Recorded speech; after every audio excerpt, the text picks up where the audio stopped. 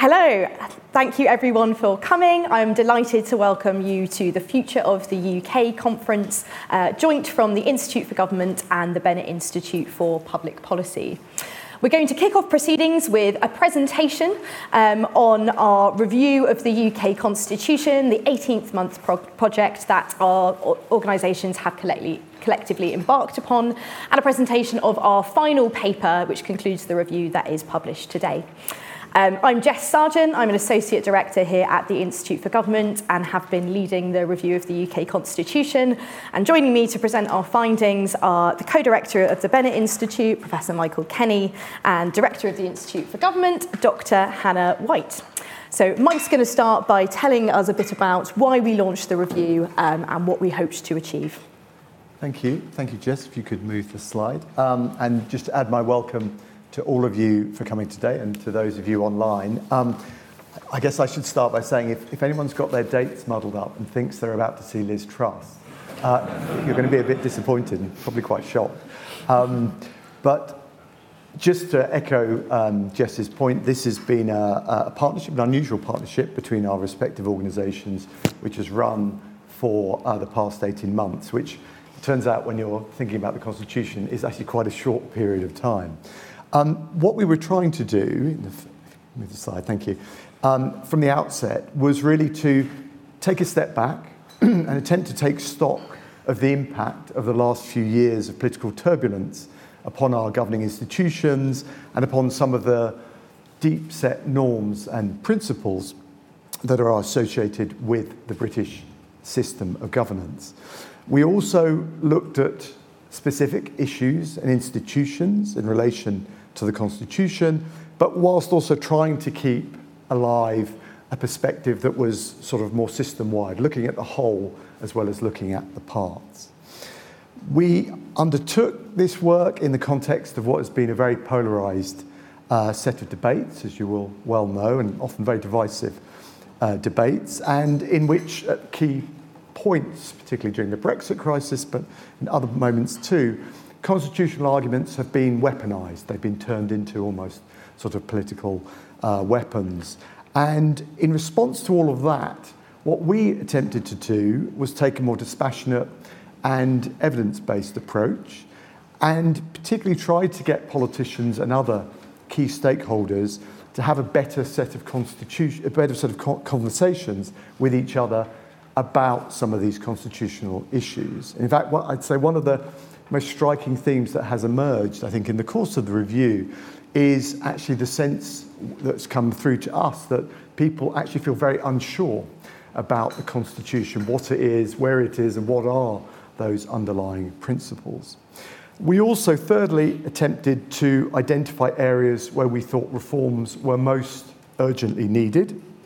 Obviously, there's all sorts of changes we might all want to make, but we tried to hone in on what we thought were the really key changes that need to be made within the near to medium-term future, and with one eye on reforms that we think might appeal across a narrow segment of political opinion. Now, in some cases, I think some of our proposals, there's the prospect of a degree of cross-party consensus. In other cases, the parties will no doubt disagree about some of these issues and advance their own agenda, which is entirely healthy. The next slide, please. The review project, the whole thing has had a number of different elements that I just want to briefly describe. We have had a panel of advisors help us with our work. You can see them on our website. They are advisors only, I should stress that. They were not asked or required to sign off our proposals. I'm fairly sure some of them will not agree with some of the things we've recommended, but we really want to thank them for the thinking, the commitment, and the challenges that they've offered us as we've progressed through this work. The project team, a core team across the two institutions, has produced several keynote reports, which are the details of which you can find in the final report. And we also commissioned a number of experts to write reports for us on some of the key constitutional issues of the day. In addition to all of that, we've had various meetings. Some of you will have attended some of those online and in person.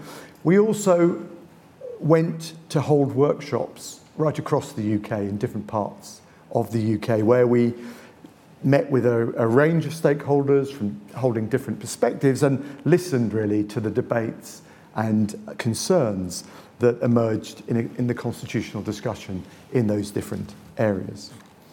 You can see the write-ups actually of those sessions again in the final paper published today. And then finally, the red box here, we are now bringing out the final paper in this series. If I could ask.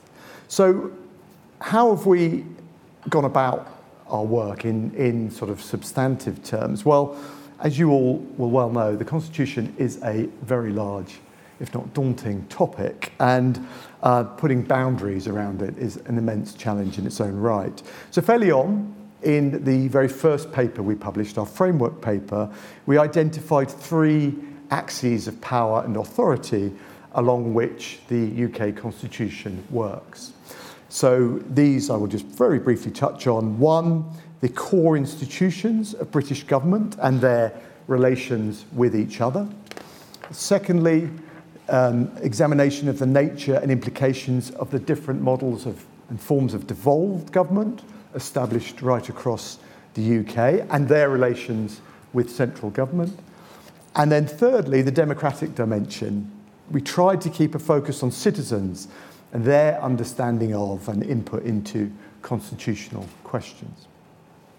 Now, these next slides just give you just a line, also locate the different reports that we've commissioned with these 3 themes. So I won't cover all of these. Please do look them up. They're all on our respective websites. The first here, some of the papers on these institutional questions, including, for instance, Meg Russell's report on the House of Lords, on reform for the House of Lords. The next one on devolution, we produced, just one thing to highlight there, an in-house report, an in-depth report on how to extend devolution in England, which both main political parties are now looking hard at. And then thirdly, if you can, on the democratic one, amongst the different reports we've published here, one on the constitutional implications of doing electoral reform in the House of Commons. And these reports set out a range of different proposals, and you can see a brief account of those at the end of the final paper published today. The new paper, which we are launching today, sets out a number of additional proposals which are designed to bolster and refresh the workings of the Constitution and indeed of the wider system of governance, which has been so sorely tested in recent years. The introduction of these proposals, we argue, would underpin and enable some of the different reforms that are anticipated in these various reports, and also others that have been set out separately by our different organisations. So, to tell you more about today's paper, I'm going to pass to Hannah. Thanks very much, Mike, and good morning, everyone, and thank you so much for joining us for this very exciting day of discussion of the review of the Constitution that we've produced, and in particular the final paper, which is what we're talking to you about right now. As Mike has said, what we want to do with this final paper is make an overarching case for why the UK Constitution needs to be renewed and refreshed, starting from the point of view that we have a political constitution, as you all know, which has a set of checks and balances within and between institutions which make it operate. And with the principle that actors within the Constitution need to exercise self-restraint or be restrained by political mechanisms within that Constitution. And I think that the recommendations we put forward in this final paper are designed to address what we see as 3 core problems with the Constitution. The first are the weaknesses in this system of checks and balances, which we feel have been exposed over the last period, arguably since 2016. Now, we're not saying that they're actually necessarily new. Really, lots of these are more long-standing problems, which you can point to having deeper roots, but this last period has really highlighted some of those weaknesses. And we've seen an increased willingness, for example, by political actors to put constitutional principles second to political aims they've been trying to achieve, and to really test some of the boundaries of the Constitution. So that weakness in this system is something that we wanted to try to address. The second problem, we think, is that in the UK, unlike in many other countries, it is incredibly easy to change the constitution. You only need, because of the principle of parliamentary sovereignty, a simple parliamentary majority to change a law which has fundamental consequences for the constitution in the same way as you might change the Dangerous Dogs Act. So we think that that's not actually the right way to go about thinking about the Constitution. Actually, constitutional change is of a nature that you ought to secure wider political and public support for a change before you go about trying to make it. And so our recommendations aim towards making that more likely and really focusing on the role of the public in this process. That this shouldn't be an exclusively political game, changing the rules of the game and the Constitution. And that points to our third problem that we try to address, which is this lack of clarity we believe there is in the Constitution. Because we don't have a codified Constitution, our Constitution is written down in lots of places, and it can be difficult to interpret, but that means you can end up with political debate over constitutional principles, which means that different actors can interpret it to suit their own ends, and there's no independent authoritative source of advice on how it ought to be interpreted, no source of constitutional knowledge which can be drawn upon. So those were the problems that we hope that our recommendations that we've made in this final report will address. As Mike said, we've published a lot of other papers which look at some of the specific changes which might be proposed within the Constitution, but this paper is really designed to look at the process from whatever changes anyone might want to put forward in the Constitution, how we should do that better. So I'm going to hand over to Jess now, and I think take this opportunity to thank Jess for all her hard work on this review, and she's going to talk to you in more detail about the key proposals in this final paper. Thanks, Jess. Great, thanks, Hannah. As we said, our final report sets out some detailed proposals for how we think these problems can be addressed, which I'll run you through now. Firstly, one of our recommendations is to establish a new constitutional body. As Hannah mentioned, the Constitution in the UK requires quite a lot of interpretation, but there's no authoritative body to be able to make judgments on it. In many constitutions, the courts play this role, but we don't think that this fits with the UK's political constitution. So instead, building on recommendations made by Philip Rycroft in one of his commission pieces for us and others, we propose establishing a new constitutional body. The purpose of this body would be to provide a central source of constitutional authority and knowledge, particularly in assessing aspects like convention that aren't necessarily clearly codified. We don't think its judgment should be binding, but it should inform other binding processes, such as the legislative process, or potentially in providing third-party advice to intergovernmental relations mechanisms or similar. We also think it should provide long-term and holistic thinking on the Constitution, so to monitor trends, to scrutinise proposals for constitutional change put forward by governments, and also looking at their knock-on implications for other parts of the Constitution. This is part of the reason for making such a body permanent. We also think it should provide detailed and expert constitutional scrutiny of legislation and other policy. So in considering what form this body would take, we looked at other constitutional systems, particularly those without a strong role for the courts, and broadly we came up with two potential models for such a body. The first is a parliamentary committee, and here we took inspiration from the Finnish Constitutional Law Committee, which has a key role in scrutinising the constitution in Finland. The second model we looked at was an extra-parliamentary body, so here taking inspiration from Council of State models, and particularly here in the Netherlands. Now, there are various trade-offs between these two different models. An extra-parliamentary model would be able to draw on a wider range of expertise than a parliamentary committee because it wouldn't be constrained by the current membership of Parliament. It would potentially be more independent from political parties and politics of the day. And it could also potentially have more resources. Generally, the government has more resources to draw upon than Parliament. But ultimately, we concluded that in the current political climate, an extra parliamentary body would not be able to command the legitimacy that we think is absolutely essential to be able to perform this role. So instead, we think this body should be situated within Parliament itself, drawing upon the political and democratic legitimacy of the membership of Parliament, and also ensuring a really strong link to the parliamentary processes to make sure that its recommendations and judgments feed into the activities of MPs and peers. So therefore, we recommend the establishment of a new parliamentary committee on the Constitution. We see this as a joint committee amalgamating the existing House of Lords Constitution Committee and the constitutional remit of the Public Administrations and Constitutional Affairs Committee, with members drawn from both houses. We also would recommend thinking about the inclusion of lay members to fill particular gaps in expertise, and potentially also provision to allow members of the devolved legislatures, potentially the presiding officers, to attend where matters around devolution are under consideration. We think this committee should have powers beyond that of a normal select committee. We're considering something quite different here to those departmental committees. We think it should have the power to be able to delay legislation, to ensure greater scrutiny of certain proposals, and to refer matters to the floor of the House. We also think its recommendations could be tabled as amendments to bills, which should be given priority. We also envisage this committee having a role in several of our other recommendations, and we hope to give you a clear sense of that as we go through. We also recognise the need for a committee to have resources beyond that of a normal select committee, and for this reason we recommend that the committee should be supported by an office for the Constitution.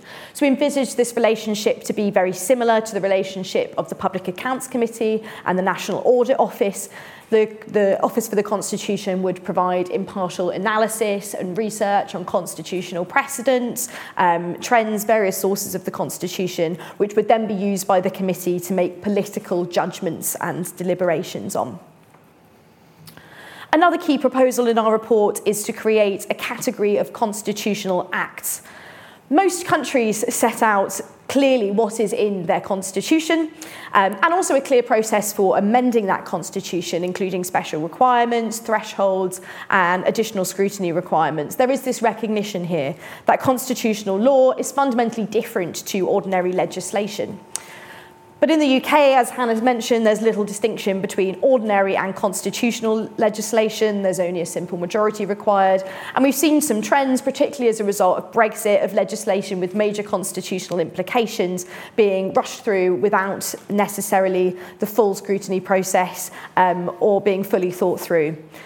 We think many of these constitutional acts are fundamental to the operation of our political system, and therefore additional care and attention should be paid to these. So we recommend the establishment of a list of constitutional acts. Now, coming up with a watertight definition, we recognise is incredibly difficult, if not impossible, if we try to capture everything that could be constitutional. Nevertheless, we think that there is a certain level of consensus that some acts are more important than others, and I would include in these the Parliament Acts, the devolution statutes, the Scotland Act, the Northern Ireland Act, the Government of Wales Act, amongst others. And so rather than focusing on definitions, we propose to focus on process and ensuring a mechanism to bring together consensus on this list of constitutional acts. We recommend that a committee should be tasked with establishing this list of constitutional acts, and again, we think this could be a role given to the Parliamentary Committee on the Constitution if established. We also recognise there would be a need to introduce a process for certifying constitutional bills that either amended that list of constitutional acts or potentially identified new areas of the Constitution and constitutional innovations. Again, we explore various options in the report of exactly how this could be done, but we recommend that this could be a good role for the committee. We think that these acts should also be given additional protections, and drawing on Alison Young's paper for the review on constitutional entrenchment, we've looked at a range of options for how this could be done. Ultimately, we think that constitutional acts should only be amended by primary legislation, so they should be protected from implied repeal, building on precedent established by the courts, and they should also be considered not within the scope of secondary legislation, so shouldn't be amended by broad Henry VIII powers. We also think that there should be an extensive scrutiny process from these constitutional bills beyond that of the existing legislative process. Constitutional legislation is of particular importance and therefore it should have more scrutiny. And again, in our report, we set out detailed proposals for doing this, including the requirement that all constitutional bills should be published in draft, should be subject to select committee scrutiny during the legislative process, and should have minimum timescales of at least 6 months. As well as looking at Parliament, we're also looking at ways to strengthen the Constitution within government and also clarify elements of the Constitution where necessary. We think officials are key guardians of the Constitution in providing advice and guidance to ministers, but this also relies on ministers being willing to listen. And as Jill Rutter published in her paper for the review, the past 5 years we've seen increasing tensions between ministers and officials on matters such as this. We need to ensure that the civil service has the expertise and the authority to be able to provide constitutional advice. But we've seen the Constitution move about in government, which we think has hampered the development of an institutional memory and a view of the Constitution independent of the government of the day. Building on a recommendation made by Philip Rycroft in his paper for the review, we also recommend establishing a Centre for Constitutional Expertise within government. So we think this should bring together what are the key constitutional advisory functions under the Cabinet Secretary. This will include legal advice, parliamentary advice, advice on intergovernmental relations, although we still think ministers should have some flexibility to determine where to put key constitutional policy functions. So distinguishing here between policy and kind of constitutional advice. We also think we should strengthen the role of the Cabinet Secretary as a key constitutional advisor. We should make this role more explicit and also create mechanisms to allow the Cabinet Secretary to seek a ministerial direction where he cannot assure ministers of the constitutional propriety of their proposals. This would allow some level of parliamentary and public scrutiny where there are questions about constitutional propriety. We also think that there should be actions to strengthen existing constitutional guidance. It's often said that the UK Constitution is not codified, but actually there are various sources where it is written down. One of the key ways that we think this could be done is by giving the Cabinet Manual more authority and status, drawing on experience from New Zealand, which also has a largely uncodified, or certainly no single written document. We make some recommendations for how we think this should be done. But as well as detailed guidance, we think there's a need to restate the high-level constitutional principles that underpin the functioning of our political system, like rule of law, parliamentary sovereignty, and universal suffrage. Drawing on the success of the Nolan principles for standards in public life, which have become well established and have articulated what are broadly seen as accepted standards of government, we think there should be a similar process for constitutional principles. And again, we think this is potentially a role that could be given as the first task of the Parliamentary Committee on the Constitution, or potentially a separate exercise established for this specific purpose. As Hannah mentioned, central to our proposals are giving the public a greater role in processes of constitutional change. We think constitutional change is of a special character, but it's often driven by short-term political interests because parties are players in the system as well as the ones that make the rules. Therefore, we think it's really essential for legitimacy and also the stability of the Constitution and public faith in the system that the public have a role in the Constitution. Traditionally, this is done through manifestos, although constitutional proposals are rarely particularly salient in elections. There's emerging precedent around the use of referendums on key constitutional issues such as the EU, devolution. But there are concerns that have been raised about the binary nature of referendums and potentially a possibility to introduce further division in constitutional debate rather than necessarily to find consensus. We do think that referendums will continue to be a feature of the UK Constitution, and so where possible they should be held on detailed proposals rather than high-level principles.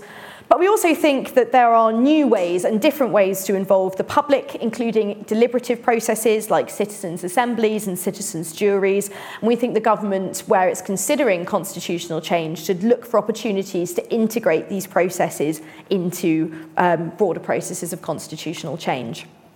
We think there are several places at which they could be used. They could be used to establish high-level principles to inform the development of specific proposals later on. We also think where the government has an agenda on constitutional change, for example, like House of Lords reform, citizens' assemblies could be used to come out with the details of some of these, which could then be translated into legislation or potentially put to a referendum. Public engagement exercises can also be used to develop public information to help citizens understand the key issues during referendum campaigns as well. But we do also recognise the risk that deliberative exercises like referendums can be used for political purposes. They could be poorly designed and delivered, risking that they're not conceived as impartial or legitimate. Their recommendations might be ignored, which can undermine their credibility and potentially their use in terms of restoring public trust in the system. So we do think it's absolutely essential that best practice is followed and that the government should establish a unit on deliberative engagement to help advise on this. We recognise the importance of devolution and the union in the UK Constitution and the need to address some of the problems with its functioning. I think one thing that's come up very strongly in the course of this review is that each part of the UK has a unique perspective and faces unique challenges. There aren't necessarily catch-all solutions. And several of our papers look at these issues specifically. So a paper by Mike Kenny and Jack Newman looks at how to resolve the problem of English devolution. A paper published by Lisa Whitten looks at specific improvements that could be made to improve the stability of power sharing in Northern Ireland. And a paper by Eileen McHarg looks at the kind of legal consequences of the blurring of boundaries between the devolved and reserved competencies. But we also think that some of the problems with the way the UK Constitution and devolution work lie in the UK's central institutions and the functioning of the Constitution more broadly. So we do hope that some of our recommendations could help address some of these problems. For example, we see a role for the Parliamentary Committee on the Constitution in advising and mediating between the UK government and devolved administrations where there are different constitutional understandings or interpretations of how exactly devolution should operate. For example, we see a role for this committee in looking at the Sewell Convention and considering whether that has been correctly applied and adhered to, and also providing a non-legal opinion on some aspects of disagreement between the devolved administrations, preventing some of these problems from ending up in the courts, as we've seen increasingly recently. We also think that constitutional acts and creating this as a category can provide better protection for the legislation underpinning devolution, so that it can't be amended or changed without proper process and robust scrutiny. So finally, a big question in any recommendations around the Constitution, particularly those that look to introduce additional process or potentially constrain the power of the executive, is why should any government adopt them? And why would they want to, essentially? We think there are several reasons why now is a really important moment in the UK Constitution for these proposals to be considered. The first is that we think that this is a moment of a crisis in trust in politics and political institutions. There's been a wave of scandals over MPs' conduct, and we think political parties need to reassert the fundamental constitutional principles underpinning our political system and strengthen mechanisms for ensuring that they are enforced to try and restore public trust in the system. We also think that the prolonged period of deadlock over Brexit, ongoing constitutional uncertainty and political instability has damaged the UK's reputation as a stable democracy. And this has implications beyond just the constitutional realm, has implications for the UK's international standing and its economic position as well. We think by introducing more robust safeguards and clearer processes for how constitutional change will happen in the future, this can help stabilise the constitution and address this particular problem. We also hope that our recommendations will be helpful for future governments who might have an agenda for constitutional change, because we hope that they will help them deliver not just that change, but deliver long-lasting and well-thought-through constitutional change. It's not just about changing the constitution, it's about doing it right, making a success of it. And we think that some of our recommendations are key to being able to deliver that. But finally, we also think that politicians should think beyond their short-term political interests when they think about the Constitution, viewing the Constitution from the perspective of both government and opposition, because one day various political circumstances may change. We think that proposals for the Constitution, including our proposals here, should be judged on the basis of principles and merit, not just politics. Overall, we think that a well-functioning constitution relies on widespread political and public buy-in. We think that arrangements need broad consensus if they're able to command the respect that is necessary to ensure that they will function effectively. And that's what we've tried to achieve with these proposals here. They're a product of robust testing with our advisory board, with academics and experts in their field, many of whom are here today. So we want to thank everyone who's contributed so far to this review, and we hope that this is a conversation that can continue. This conference today is a set of panels that will draw on the various themes of the Constitution that we have identified in our report. Throughout the course of the day, we'd really welcome your feedback on some of our proposals and ideas laid out here, and beyond as well. Please do get in touch. We're very keen to continue the conversation in the course of the day and in future. Finally, the last thing for me to do is to thank you all. We are now moving on to a short coffee break before we're resuming at 11:15 for our next panel. Is Parliament able to fulfil its constitutional role? But thanks again for listening, and we hope you'll be interested in reading our final report.